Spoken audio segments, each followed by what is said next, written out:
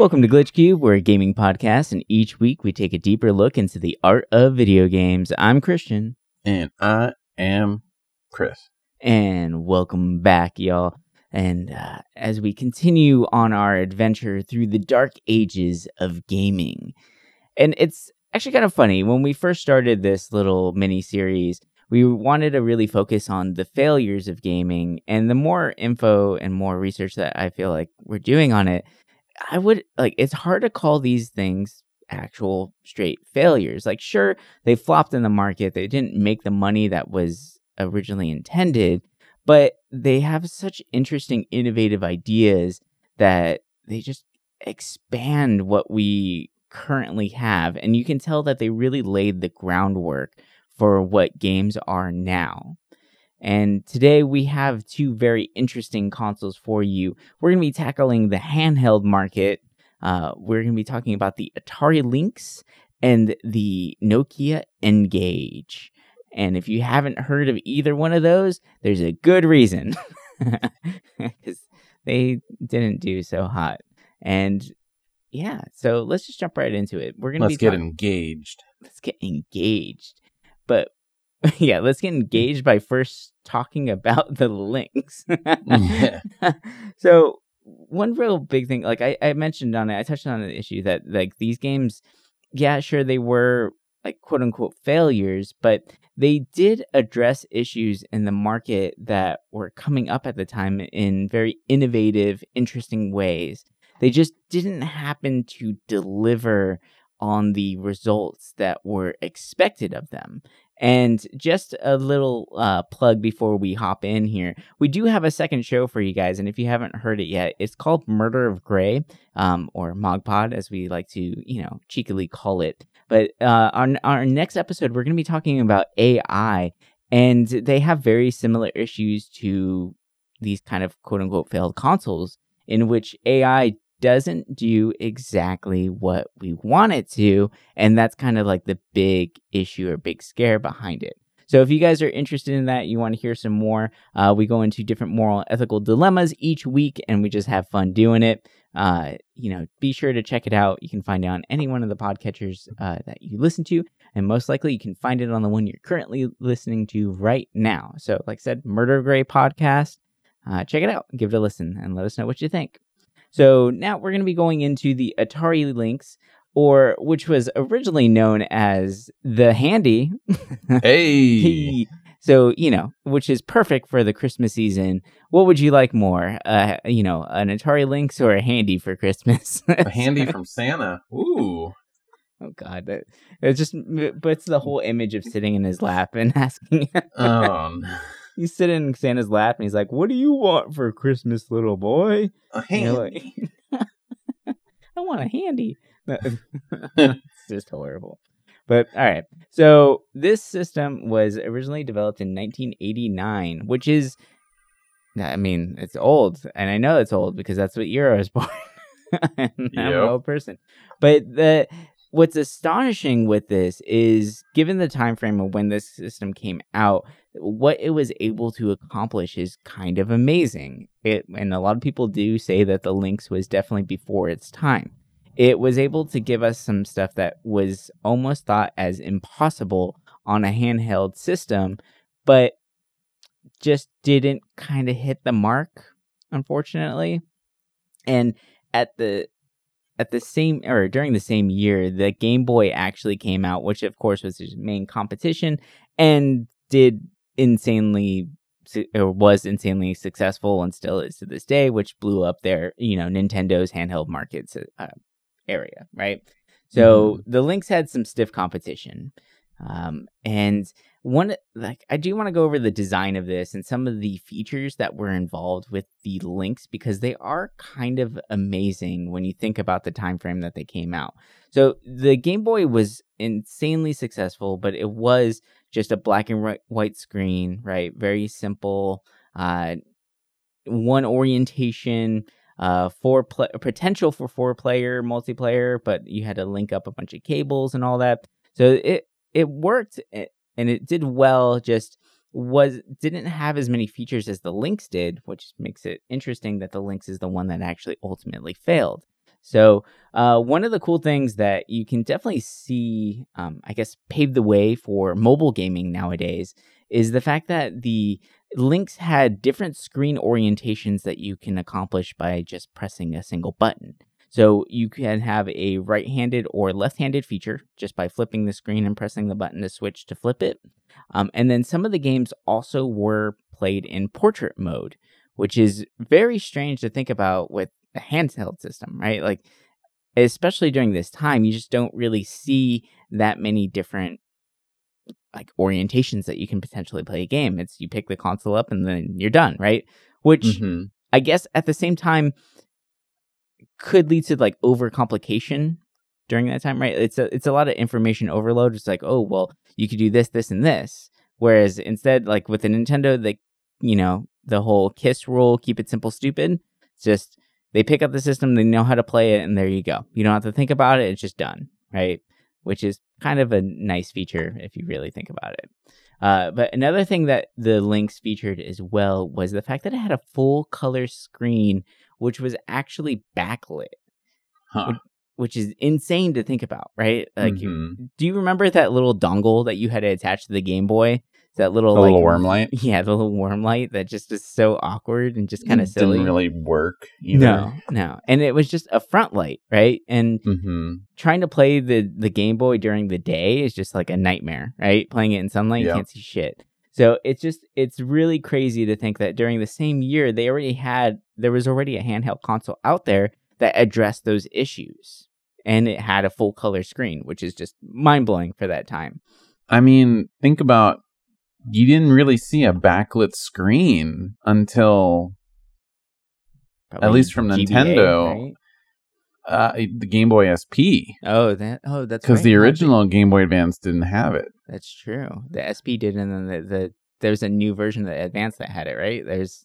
Yeah, and I don't think the Game Gear was backlit. I know that TurboGrafx like handheld was, but that wasn't really a thing here. No, so I remember the Game Gear having a case. It was like a light case that went over to the top of it. That just had like a light bar in it, and it made the Game Gear even bigger, if you can accomplish that, which is just crazy. So, like, really think about it. And the Game Gear didn't come out for another 2 years after this. So this is 2 years before the Game Gear, which still didn't have a backlight. They created a whole like clip-on case system that had a light installed in it.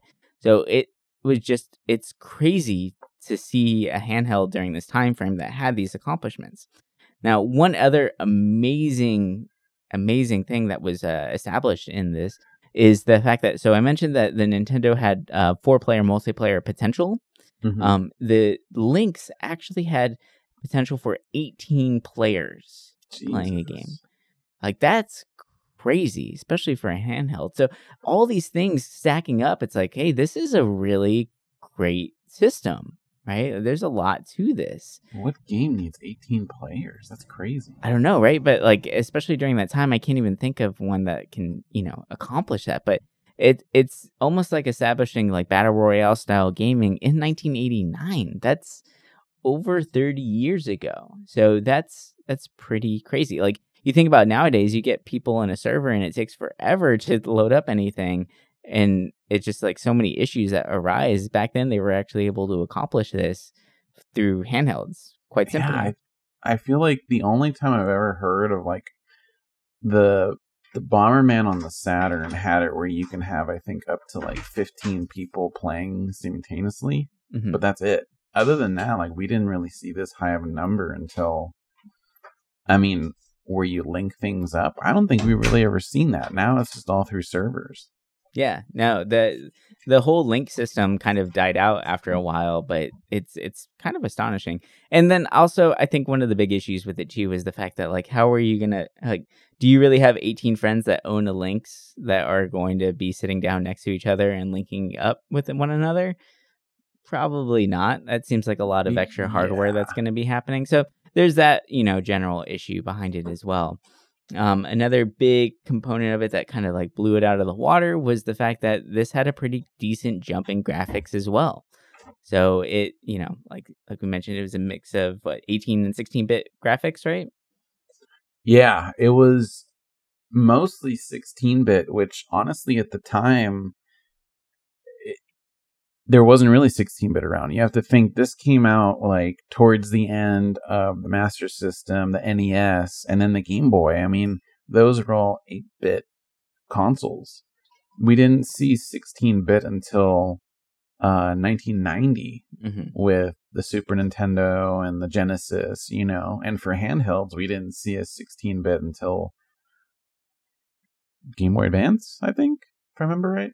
Yeah, I believe, or maybe the Game Gear too, but I think the Game Gear jumped to 16, but that was 2 years later. And the systems that came out a year after this Lynx were consoles. They weren't handhelds. So, once again, that's just astonishing to think about. Like the jumps in technology for this handheld, everything seems to be going in the direction of this being just a pure juggernaut of a handheld that no one can surpass. But unfortunately, there were some issues with these new innovations that definitely did lead to the ultimate downfall of it. Do you want to start us off with some of these issues? Well, I mean, the cost was just astronomical for a handheld. Oh my God, yeah. So at the time, remember, the Game Boy is its ultimate competition, right? And the Game Boy actually it started out at $89.95, which during that time was kind of a big jump, for kids. Games weren't as huge, and it's hard to convince your parents to buy you a system, right? And I did end up getting a Game Boy one as a kid, but I can't imagine asking my mom to purchase something at the cost of the Lynx, which during time of release was $189.95. So it was straight up $100 more than the Game Boy was. It's like the price of a console back then. Yeah. So basically, but at the same time, you got to think this did have more power than the consoles that were currently available to people. So you can kind of justify the cost a little bit there. Now, when you take into the idea of how many batteries you're going to be buying for this thing, then the price just is exponential from there, right? So that too. The battery life on this system was horrible. So for comparison, the Game Boy, it used 4 batteries, and it lasted typically between 10 and 30 hours. And that's a pretty big jump between, the variance of hours. But it kind of just depended on the game that you happened to be playing, whether it was more graphically taxing or not, right? And the quality of battery too, Yeah, exactly. So if you got some shitty batteries, then of course they're going to be closer to the 10-hour mark. You throw some, Duracells in there, then you might be lasting around the 30 hours. Do you remember those? I love those. The button ones? Do you remember? Yes, I was just going to say that. Like, remember that you see the little color change? You're like, oh my God. Yeah. Like, shit was so cool. I would always check those before road trips. You're pressing the buttons. You're like, cool, this one's got half charge. I had a little baggie of like my half batteries. Like it was silly. It was stupid. I wonder how did they actually know the charge in those things just from pressing that button, I don't know. I've always wanted to look at that. But for those of you who weren't born during this time or no idea what we're talking about, so batteries are this thing that you put inside of something to make them work. They're not rechargeable. No, I'm just kidding. That's too far back. But on batteries back then, they had a cool little feature on some of them, mainly Duracell, where if you press these 2 little tiny buttons, so basically you're creating a circuit between your fingers, right? And there's a little loading bar looking thing on the side of it, and it would actually change the color of the bar to show what level of battery it was at. So it's if it was a half bar, you're at 50% battery around approximately. So you knew that you had some charge left, but it was cool to be able to actually look at your batteries and see where you're at. Whereas now it's basically they just die and you're like, well, it's done, right? But maybe only one of them is not charged fully or whatever. But the Lynx actually used 6 batteries in total, and it lasted for an astonishing 4 to 5 hours. Oh boy. It's definitely the backlight. That's definitely what killed it. Well, the backlight, the full color screen, everything, there's a lot to it that it used a lot of power. And I feel like it also has the fact to do with the jumping graphics as well. So everything about it is more taxing on the overall system, which does ultimately lead to more of a power hungry system. So this, like, think about like just grabbing your console and basically just turning it into a handheld right now and trying running on batteries. It's going to drain through them pretty quickly. So this thing was not optimized for handheld. It almost felt like they were trying to develop a console. And then we're like, well, let's make this thing handheld. Let's make it portable. Right. So it just, there's a lot of little issues with that one. Yeah. It's like you look back, and I mean, the Game Gear needed 6 batteries too. And then actually, I just remembered the first really big name handheld that actually looked good was the Sega Nomad, which was kind of a version of the Genesis, but it was portable. And it needed 6 batteries. Yeah. And I think it lasted about the same, like 4 to 8 hours. But I mean, you were able to play your Genesis games on the go. Like, it was really cool. Right. But those were power hungry games. So yeah. Makes sense. Now, another pretty big issue with this is that this over the whole lifetime of the game system itself, it really didn't have that many games to its name. It actually, during the whole lifespan, which I believe was only, what was it, 3-4 years? Yeah, it was around 4 years. Around 4 years, there was only 75 titles across the whole thing, which is, across 4 years, only 75 games. That's not a lot of variety for people to choose from. And it didn't sell very well in its first month. But it sold decently, right? And I think it was the initial idea that, like, of how many different features it had. It sold 50,000 units in its first month. But which isn't bad, but it's not great, right? Whenever it comes down to these things. When you look at the Game Boy, which has sold over millions of units over the course of its lifetime, it's hard to really compete with that. But the Game Boy did have a nice little caveat where it actually shipped with Tetris, so that definitely did help with the overall sales of the game system. So if you think about it, for $89.95, you're getting the Game Boy and Tetris, which is the #1 selling game of all time. Mm-hmm. So it's kind of like a no-brainer, right? Nintendo did a really smart idea whenever it came out with that one. So these things just really don't bode well for the Lynx. It just wasn't. There's so many things like going against everything that they're trying to put forth. They have a very innovative product that should have done very, very well, but unfortunately just didn't hit the mark. It wasn't what people were expecting, and I feel like that seems to be the running trend for a lot of these games or systems that we're running into with these quote-unquote failures, is that the marketing is playing up this amazing idea, and it does hit those ideas on certain marks, but it just doesn't go all the way. It doesn't do exactly what the critics or the consumers were originally thinking that it would actually accomplish. So it's kind of sad. Definitely another thing with the games, too, is that a good majority of them were created by Epyx, which, to make this kind of not a long story, Epyx were actually the company, from what I remember, that created the Lynx. Mm-hmm. And they were, they needed money to be able to fund this. So they first went to Nintendo, and Nintendo said, no, we're not doing that. We already have something in the works, which was the Game Boy. So they brought it to Atari, and Atari was like, yeah, we'll do it for you. You just got to make the quota. So while they were doing that, they published and made a lot of games for the Lynx. Mm-hmm. So you weren't getting some of these big hits from other consoles, right? Like, obviously you're not getting your Nintendo franchises, but you're not really getting any like big developers from Japan helping you. So it's like a bunch of like random games that are starting their life on this handheld that no one knows about.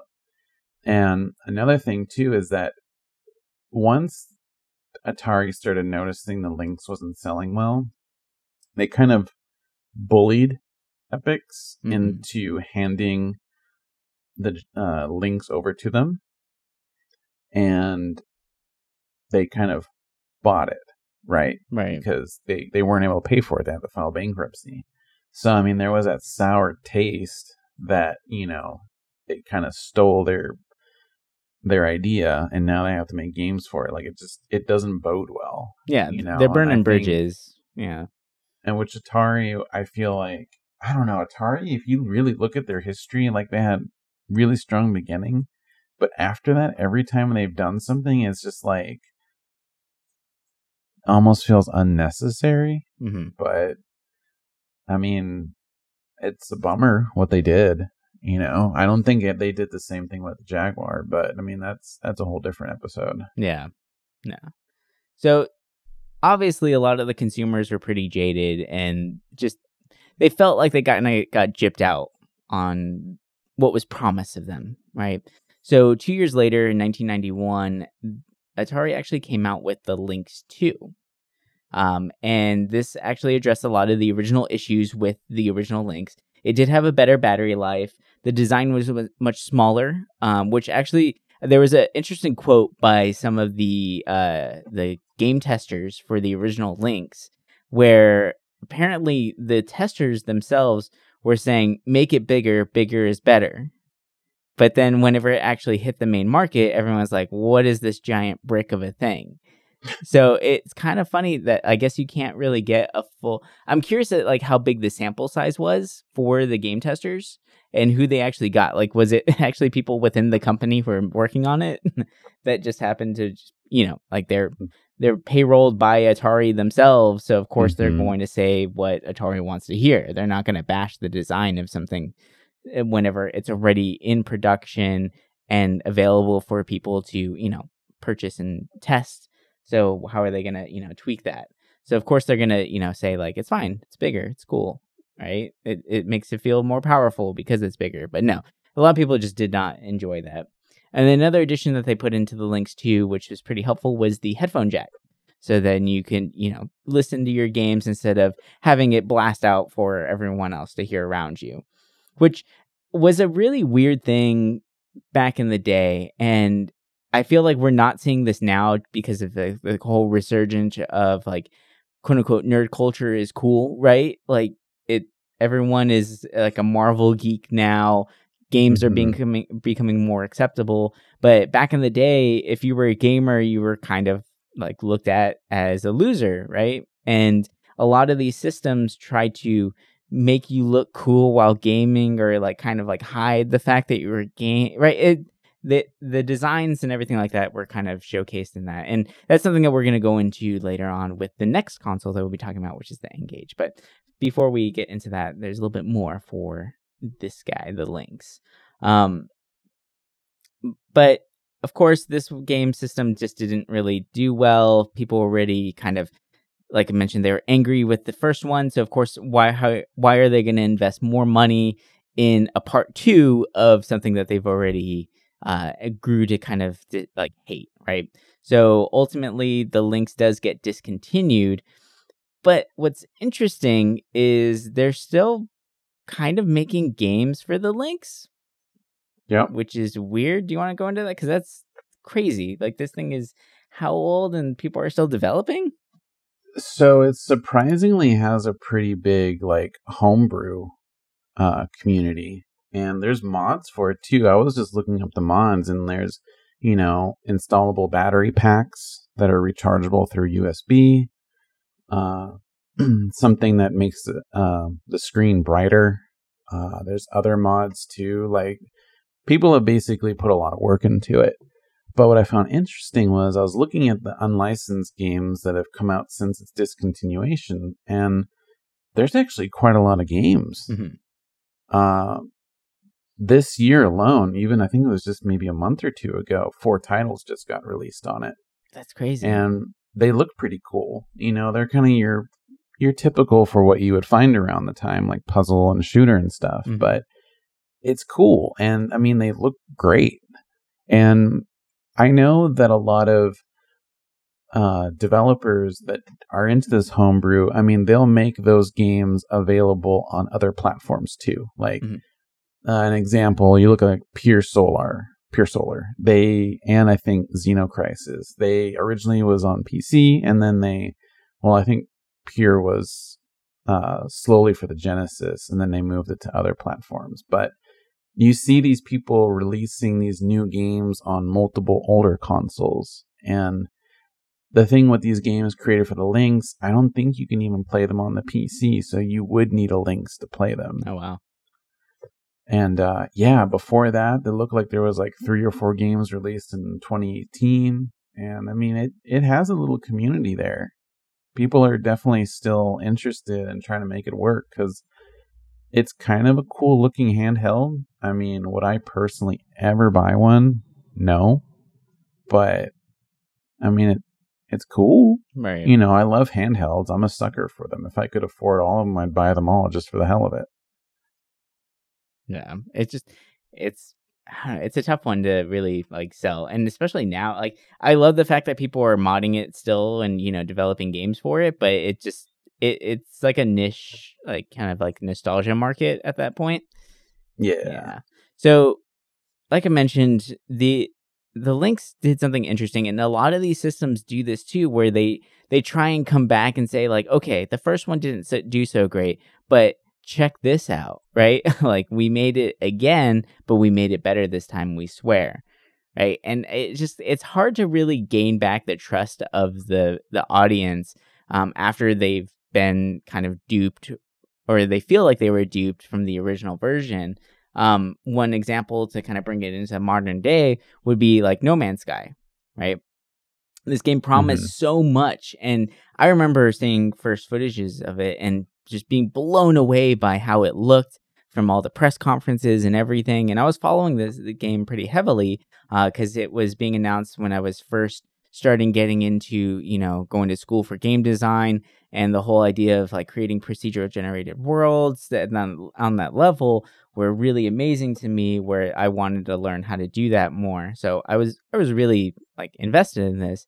And then when the game came out, it just was not what they had said. None of the footage was actually like real. It was all, CGI footage, and they didn't tell us that. So there's a lot of things that kind of like burned us as a consumer.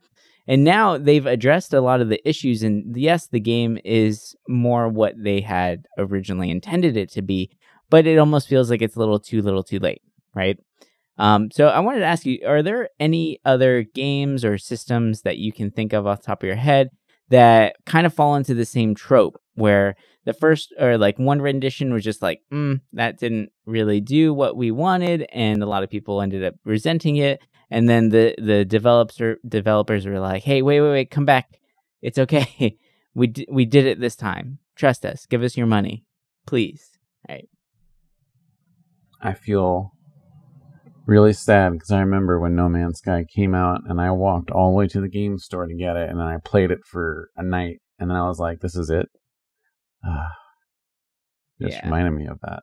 Yeah. But I don't know if you saw their latest expansions. Freaking cool. But yeah, like I said, it looks awesome now, but I feel like they're never gonna have the audience that they could have had. Yeah. For me, I mean, I think about Final Fantasy 14 when it first released. It was awful. Yeah. And it, but they were able to turn it around. They were able to make a game event making fun of, destroying the old and bringing in the new. And I mean, look at it now. It's super successful. Yeah. I mean, to me, that's the first one that comes to mind when I think about a story like No Man's Sky. Yeah. But for like other ones, I know there was another one recently that had that, where it just didn't live up to, Anthem was one. Oh, yeah. And there's so much hype behind Anthem, and it looked so cool. It did. And I mean, there's Cyberpunk. I mean, I beat Cyberpunk, and I mean, I feel like it's not as bad as people say, but I mean, compared to the expectations and what we were told will be in it, yeah, it's a letdown. But I feel like it just didn't run well on the systems either, right? So it wasn't optimized. That too. So that definitely does hurt it a lot. Yeah. And I mean, that's mostly the ones I can think of right off my head. I mean, of course, there's Marvel Avengers, which I didn't think it was going to be that great because I'm not into that. But when I played it compared to what I thought it would be, I was like, oh, now I see why everyone that was hyped about it just dropped it instantly. Mm-hmm. Yeah. I think I have an interesting one for you. I want to talk about Devil May Cry real quick. And like, I know that game has multiple different, versions. It has like 6 or 7 parts, right, at this point, and it's a good game. It's a good game. But when the original game came out, Devil May Cry 1, one of the big things that people were talking about in the reviews was that this game was way too hard. So the developers listened to that and they came out with part 2. And then part 2 was just, exactly, that's the reaction. Part 2 was garbage. It was way too easy. There was nothing really to it. They changed up the overall formula of Devil May Cry, and it just wasn't the same thing anymore. And then the developers came out with Devil May Cry 3, which went back to the more difficult roots of it and paid more homage to the first one and actually was able to save the franchise overall. So I think that's an interesting one where it did work out for the company, but it did have a real failure on its hands. Like, it could have died with 2 if people just didn't give it that second chance, or if 3 didn't deliver the way it did, then we would have lost Devil May Cry right then and there. It just would have been done. Or if Capcom decided that 2 was such a failure that we're just done with this, right? Like it. And what's interesting is that they listened to the audience on such a high level that they changed the formula for their overall game completely, which is, it's good and bad, right? It showed that they are listening and they are paying attention, which I guess you could say did keep like the faith of the audience, right? Mm-hmm. It kept people interested because they can tell that they were paying attention, they were listening to them. But at the same time, you run the risk of ruining your own franchise because a lot of times people don't really know what they want until you give it to them. And I feel like that was a good example of it, where it's like, okay, 1 was too hard, we hate this. And then 2 comes out, it's like, okay, this is just dog shit. This is just garbage. It's a walk through the park. What is this? And then 3 comes around, they're like, okay. Like, we do like difficult games. It makes sense, right? And it just kind of fit that trope. And they were able to find a really good balance between it. And those games are amazing now. So I feel like that's a really interesting look at the history of a franchise that was able to successfully turn it around. So it's a fun one. I didn't even think about that one. I remember hating 2. I returned it the same day I bought it. Damn. Yeah. I played it for like 3 hours. I got it real early in the morning, went home, started playing it, and then about like 3 hours later, like the same employee was still working there. He's like, "You're back already?" I'm like, "I want to return this." Oh god. And he was like, "Yeah, that makes sense. I've had a lot of returns lately." I was like, "You could have told me that." Right. But yeah, so it is nice to see that they were able to bring that back, because Devil May Cry is one of my favorite franchises. I love those games. They're so much fun. So have you played number 5? Yeah, I have. Okay. Yeah, I like it a lot. They're fun. Like, they're really enjoyable. They're just a good time. And I like that they kind of almost don't take themselves too seriously at this point, which is nice. Yeah. So it actually works for them much better. Yeah, I agree.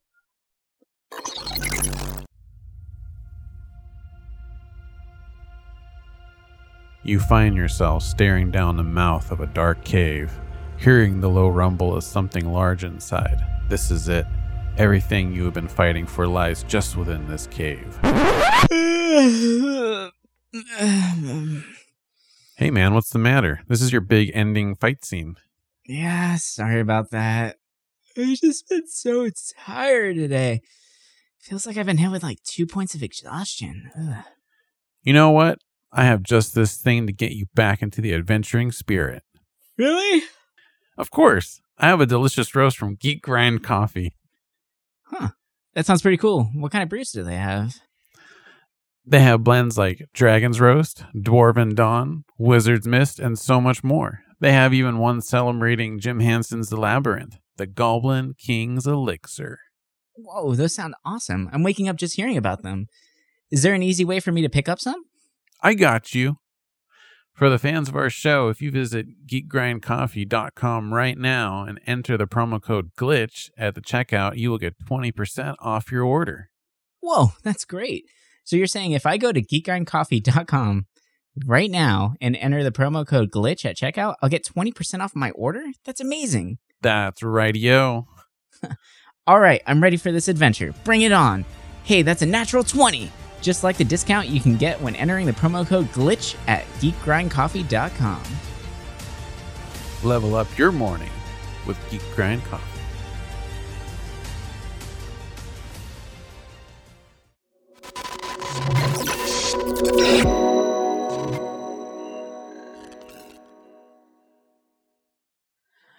All right, so we're going to be shifting over to the next quote-unquote failed console. It's another handheld for you guys, and we mentioned it earlier. We're going to be talking about the Nokia N-Gage, otherwise known as the taco phone, because it looks like a fucking taco. The design of this system is just all kinds of wrong. But their heart was in the right place when they wanted to design this. The original idea for the N-Gage was the fact that this came out in 2003, right? So quite a while since the Lynx. So we're jumping forward in time a little bit. But during this time, handhelds were a really big deal. Cell phones were huge. Nokia was killing it. They were one of the top, cell phone providers during that time. And actually, do you remember the penny phone for Nokia? I don't think so. They had a phone that literally you can go in and just pay a penny and they hand you a cell phone. And at that time I was like, holy shit, this is amazing. And I remember that phone just being an absolute brick of a phone. They made their phones indestructible. And to the point where I had a buddy in high school, I was on the wrestling team, so of course everybody gets rowdy and whatnot.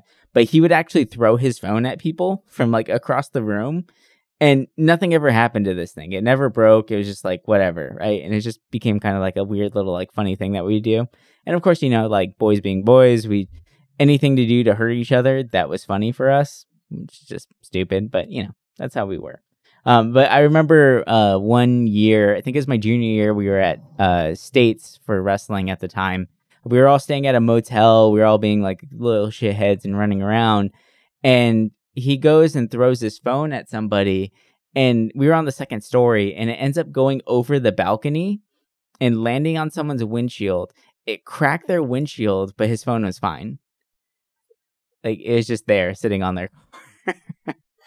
So it just shows Nokia was good at designing things, and they obviously were really successful. I mean, in the Spider-Man 2 game, they actually had a huge billboard in it. So when you're swinging across the city, you can see the new Nokia flip phone available for purchase at that time. So Nokia was huge, and they were already... Their phones were always so ugly, though. Oh, they were hideous. But during that time, they weren't that bad. I mean, look at what we had, though, right? There wasn't a lot of great things out at that time. There wasn't a lot of options.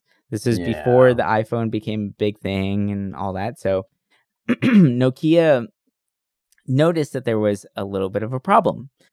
People had too much stuff in their pockets or on them. They noticed that people were starting to carry around their cell phone, and they also had a handheld console at the same time. So they figured, why not merge the two? Which makes sense. And iPhone ended up doing this and actually doing it successfully whenever they were able to combine the ideas of a phone and a game together. Nokia, unfortunately, did not have that success. So they did come out with the N-Gage, and the design was not very great. It just looks silly. It's kind of bulky. It's a little weird. It was a gaming system and a cell phone at the same time, but it didn't do either one of those things very well. The phone aspect on it was pretty poor. It dropped calls constantly. And one of the big caveats and one of the big jokes or memes from it is kind of where it got its nickname, the taco phone, was where they actually put the receiver and the speaker for when you're talking on the phone. They put it on the small edge of it, So you had to hold the phone sideways up to your face, so it looked like you were holding a taco on the side of your head. Like, it just doesn't make any sense, the design. I don't know why they didn't put that stuff on the front. Like, I guess maybe they didn't want to smudge the screen. I don't know. None of it really made any sense. And another thing, too, that was kind of weird at the time, especially when you were looking at phones and what they will look like, you had to hold it in landscape, right? That was the only way to use this phone. So there was no, like, portrait. It wasn't like a one-hand device. There wasn't that ease of access. So you had to use it with two hands. All the number pad buttons were off to the right, and then you had your joystick and stuff like that off to the left. And it even so far as had like the call accept button on the left side of the screen and the call deny button on the right side. So you really just couldn't use this phone with one hand. It was incredibly complicated in that aspect. But you were able to search the internet, which is cool, I guess, for that time, but it just wasn't very good. It was a downgraded style of internet, and it just didn't run the way that people expected it to. So there's a lot of obvious failures. And one thing too, that there was one review that I read that was very confused by this system because it had 21 buttons on this little tiny device. Now, of course, you need at least 12 buttons for the numbers because at the time touchscreen wasn't really a thing. So they had all the number pad buttons, but then that's just 12. So there was 9 other buttons put on there just kind of throughout the whole device that were put in place to allow the gaming to be possible. So it just kind of was like a convoluted thing where it's just like too many things to look at, right? So information overload. Now, let's get into these games. These games, oh boy. So during the time, once again, Nintendo is the destroyer of all other handhelds, right? So right then, or during this time frame in which it came out, the Game Boy Advance was king. So you can tell they were kind of trying to mimic that design, that look. But what they did is they ended up taking the Game Boy Advance screen and squishing it to a really strange aspect ratio that was taller than it was wider. So it was more portrait, but it wasn't like full portrait. It was like a kind of like a slightly, like it was like a really squat rectangle. So the aspect ratio on it was very strange. So this created a lot of issues whenever they were trying to port over games because they had to be developed for this aspect ratio. You couldn't just take a game and put it in there because there would just be too much information that would be cut off. So they actually had to design games specifically for the N-Gage, which created kind of an issue because why are people going to develop something for a very small audience, right? It just didn't really make sense for the developers to do that. Another big issue with the N-Gage is the way in which you changed your games. Now, this is something that we solved a long time ago, and it did use cartridge games, which were in use, so people were familiar with it.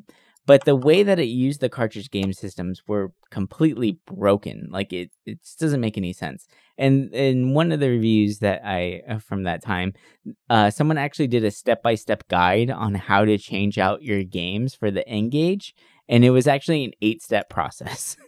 Jesus. So what you have to do is you have to first turn off the N-Gage, then you take off the back cover, you remove the battery, and then you remove the cartridge. And then you place the new cartridge back in, install your battery, install the back plate, then you turn your system on and wait for it all to load up.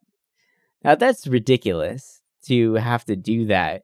But I guess one good thing about it was that there really weren't that many games, so you're not going to be changing it out very often. So, but the fact that you actually had to do that, it made no sense, right? Like, why do you have to turn off your system completely? You turn off your system when you change out the cartridge, so that's fine, I guess. But taking out the battery and the backplate and everything like that just to get to the cartridge, it's too much. It's too much. Like, nobody wants to do that.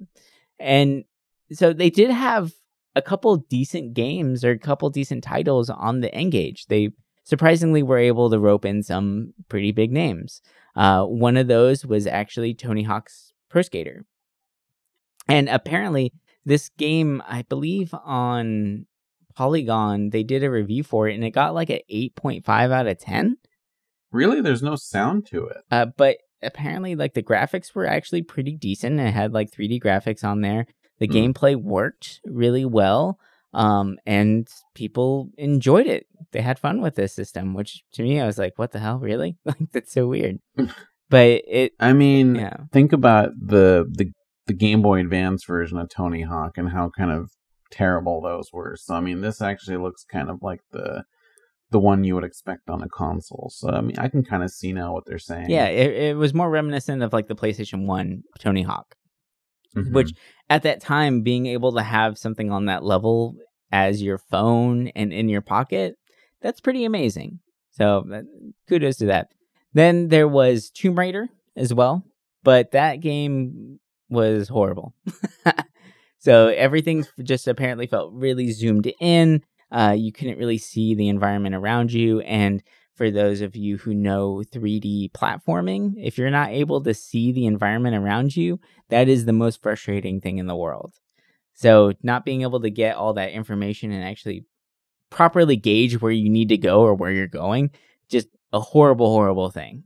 So the main failure of this system was the overall design of it. It just didn't really make sense. It wasn't a phone. It wasn't a game system. People were really confused by it. And they were projecting to sell 9 million units by the end of the first year. That was their ultimate goal. But so over the course of the whole life, I have to laugh at this because it's such an insane thing. They were able to ship, not sell, they were able to ship 3 million units over the entire course of the life of the N-Gage. So that definitely did not hit the mark that they originally were anticipating. It got to the point where they were even just giving it away with new plans. Like, it was just a free thing that people can have. And it just failed horribly. But some of the interesting things for it, they did give it a lot of chances to succeed overall. This phone game thing, the N-Gage, was sold in multiple different areas. You can actually pick it up at like EB Games, or like GameStop and things like that. And you can also pick it up at a cell phone provider. So it had 2 different areas. Like, it was really trying to branch out. But one thing I found really interesting, it wasn't sold in Japan. They never sent it there, and they never had plans to sell it in Japan, which to me didn't really make any sense because the Japanese market, like, they are mobile, right? Like, that's like... Well, that's where Nokia's from, isn't it? Nokia, I believe, is a Swedish company, Netherlands. It's something like that. The original Nokia. Oh. Yeah. I didn't know that. Yeah. So, but they did not have this game available in Japan. But the N-Gage apparently did pretty well in India. So it's kind of weird that they didn't branch out. And I think they would have been able to hit their sales goal a little bit better if they had done that, because Japan is so big in mobile gaming. So it's a little strange that they didn't branch out and, reach out to that market. So I don't really know what the thought process was there, but they really did miss the mark. So, like I said, the original goal was to sell, right? Get hands into the consumer of 9 million copies by the end of the first year.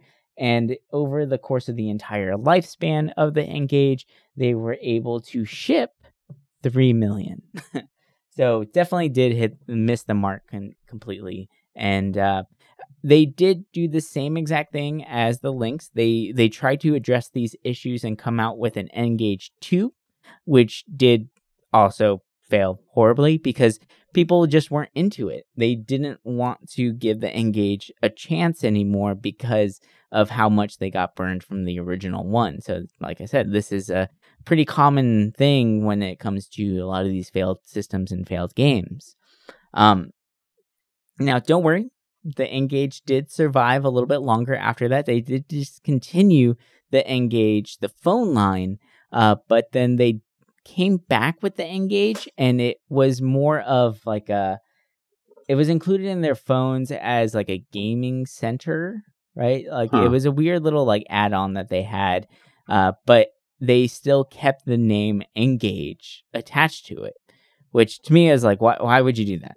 Like people are so Yeah. burned and they hate this thing, like, and ultimately it just didn't do well. And you're still trying to keep that name alive. Just let the thing die. Like, it just doesn't make any sense. But yeah, so they tried that out. It ultimately did fail, and they sold the N-Gage like name and the gaming center to Windows eventually. So I guess you could say they did kind of come up a little bit. I don't know what Windows did with this. I didn't look into that too far, but it did kind of live on for a little bit, but it just doesn't. It dies. Yeah. So the system got discontinued, and then the whole online service or the Game Center service, which was strange to think about, ended up going out as well. I found it interesting because I was looking at the titles released on it, and I mean, one, it's called Xanadu Next. It's from the Dragon Slayer series, which is a big, like, long, overarching franchise in Japan from Falcom. And I'm like, why was that released on a thing that is not in Japan? That's just weird to me. Yeah. But something even weirder is there's an Elder Scrolls game. Oh, wow. That only released on the N-Gage.